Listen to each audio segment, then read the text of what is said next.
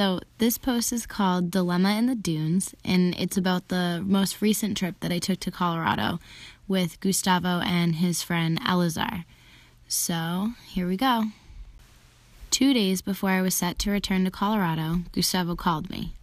"Tav," he said, and immediately I knew he had something to say.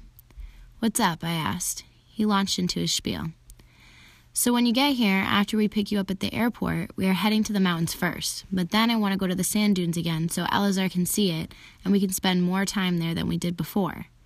He had said this all in one breath. I was smiling on the other end of the phone, picturing it. Now he was silent, patiently awaiting my response. This would be my third time visiting the Great Sand Dunes National Park and Preserve, located in southern Colorado. "I'm in, let's do it," I answered. Gustavo seemed relieved. "You promise you don't mind going and seeing it again?" "No, it'll be fun." I honestly didn't care that I had already visited this park 2 other times.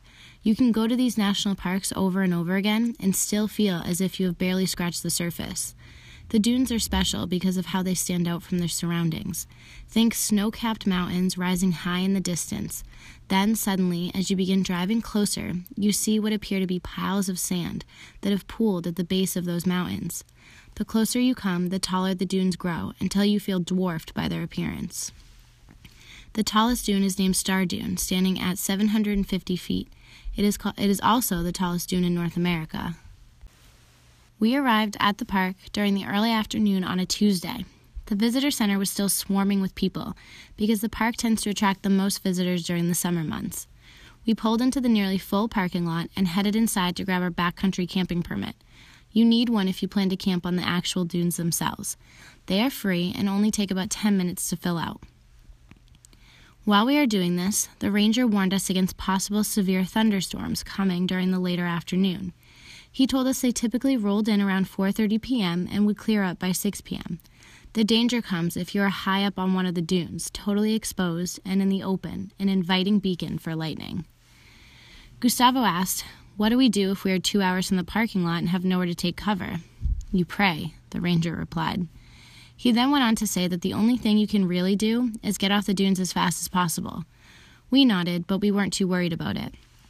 We were also missing the hot sand temperatures, or at least the surface was starting to cool down. During the summer, the sand reaches a high of 150 degrees Fahrenheit, and even though you might want to walk barefoot, it's not a good idea. That kind of heat will blister your feet pretty quickly. I realize that I'm making this park sound rather dangerous, but I promise you it's not. Visitors must only understand the unpredictability and extreme power of nature and simply be smart while in these surroundings. After leaving the visitor center, we made our way to the backcountry camping parking lot. The consensus between the 3 of us was to go out into the dunes, scout out the place we would camp, then hike back to the parking lot where we would eat dinner, and then hike back out. This scenario would make our packs much lighter and we'd have less to worry about. We gathered our packs. Mine consisted of a camera, my phone, extra layers in case I got cold, sunglasses, plenty of water, my journal, and of course a book. We had eaten lunch before beginning the hike. This consisted of 2 tortillas rolled with peanut butter and jelly. As we were heading out through the tall grass where the trail began, we noticed the sky behind us growing darker. But we remained optimistic that the wind the ranger had mentioned would blow it to the east and it would miss us.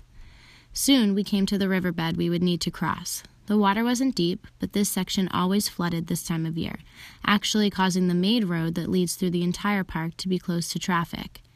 We walked along for a little, following the water further upstream to find a more shallow area to cross.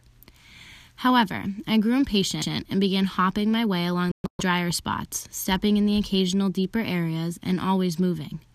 We reached the other side quickly. Elazar's shoes were not waterproof, so he took them off as he crossed. We walked for maybe 2 minutes before we had to stop and put them back on because the sand was too hot.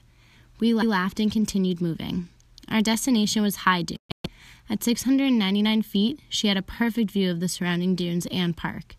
At the pace we were going, we had another hour's walk, and the clouds were approaching with each passing minute. We didn't talk much as we hiked. The wind was rather loud, and we all had our own paces. Elazar tended to run up the dunes as fast as possible. Gustavo stayed in the middle, refusing to leave me too far behind, while I took my time taking photos as I walked and stopping to enjoy the views around me. As I heard a low rumble of thunder far off in the distance, I began running up the dune to catch up to the boys. My thighs were burning, yet I kept running.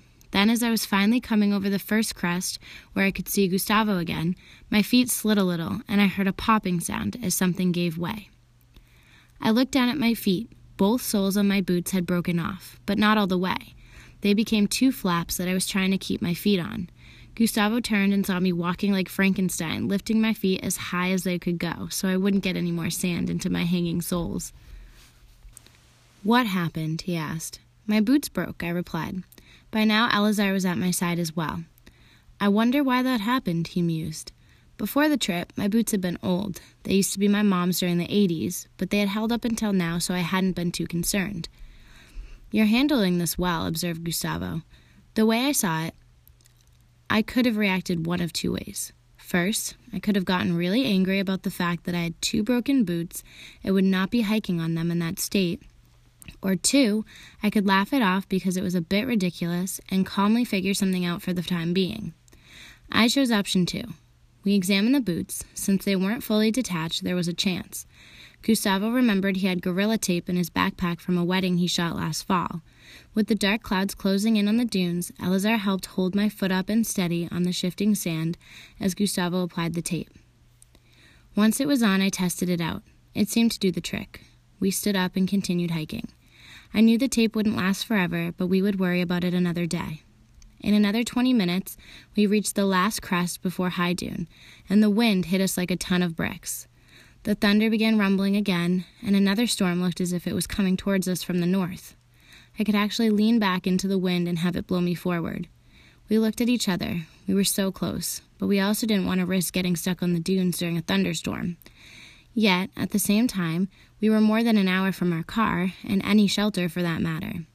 The consensus after some debate was to walk back down a bit and wait it out in this valley of dunes that was still in the open but shielded from the wind. While we waited for the sky to show us what would happen, we met a nice young couple who was originally from Massachusetts and were now living in Buena Vista, Colorado, traveling to the sand dunes for the first time.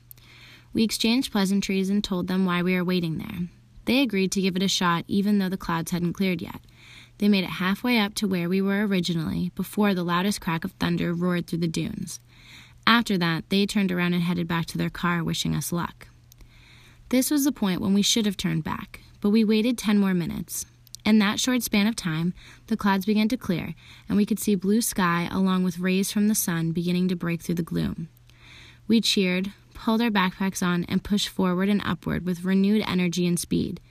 We walked along a ridge until we came to the last hill. Then we raced up it, collapsing on top of High Dune at last. The best part about hiking this far into the dunes is the lack of people. We saw that couple from Mass and one other guy setting up his tent, and that was it. All of the other visitors stuck to the lower dunes and river. It was very refreshing to be able to walk around and feel like you had everything to yourself. We decided to stay here for a while. We had a few hours until sunset, and we were in no rush.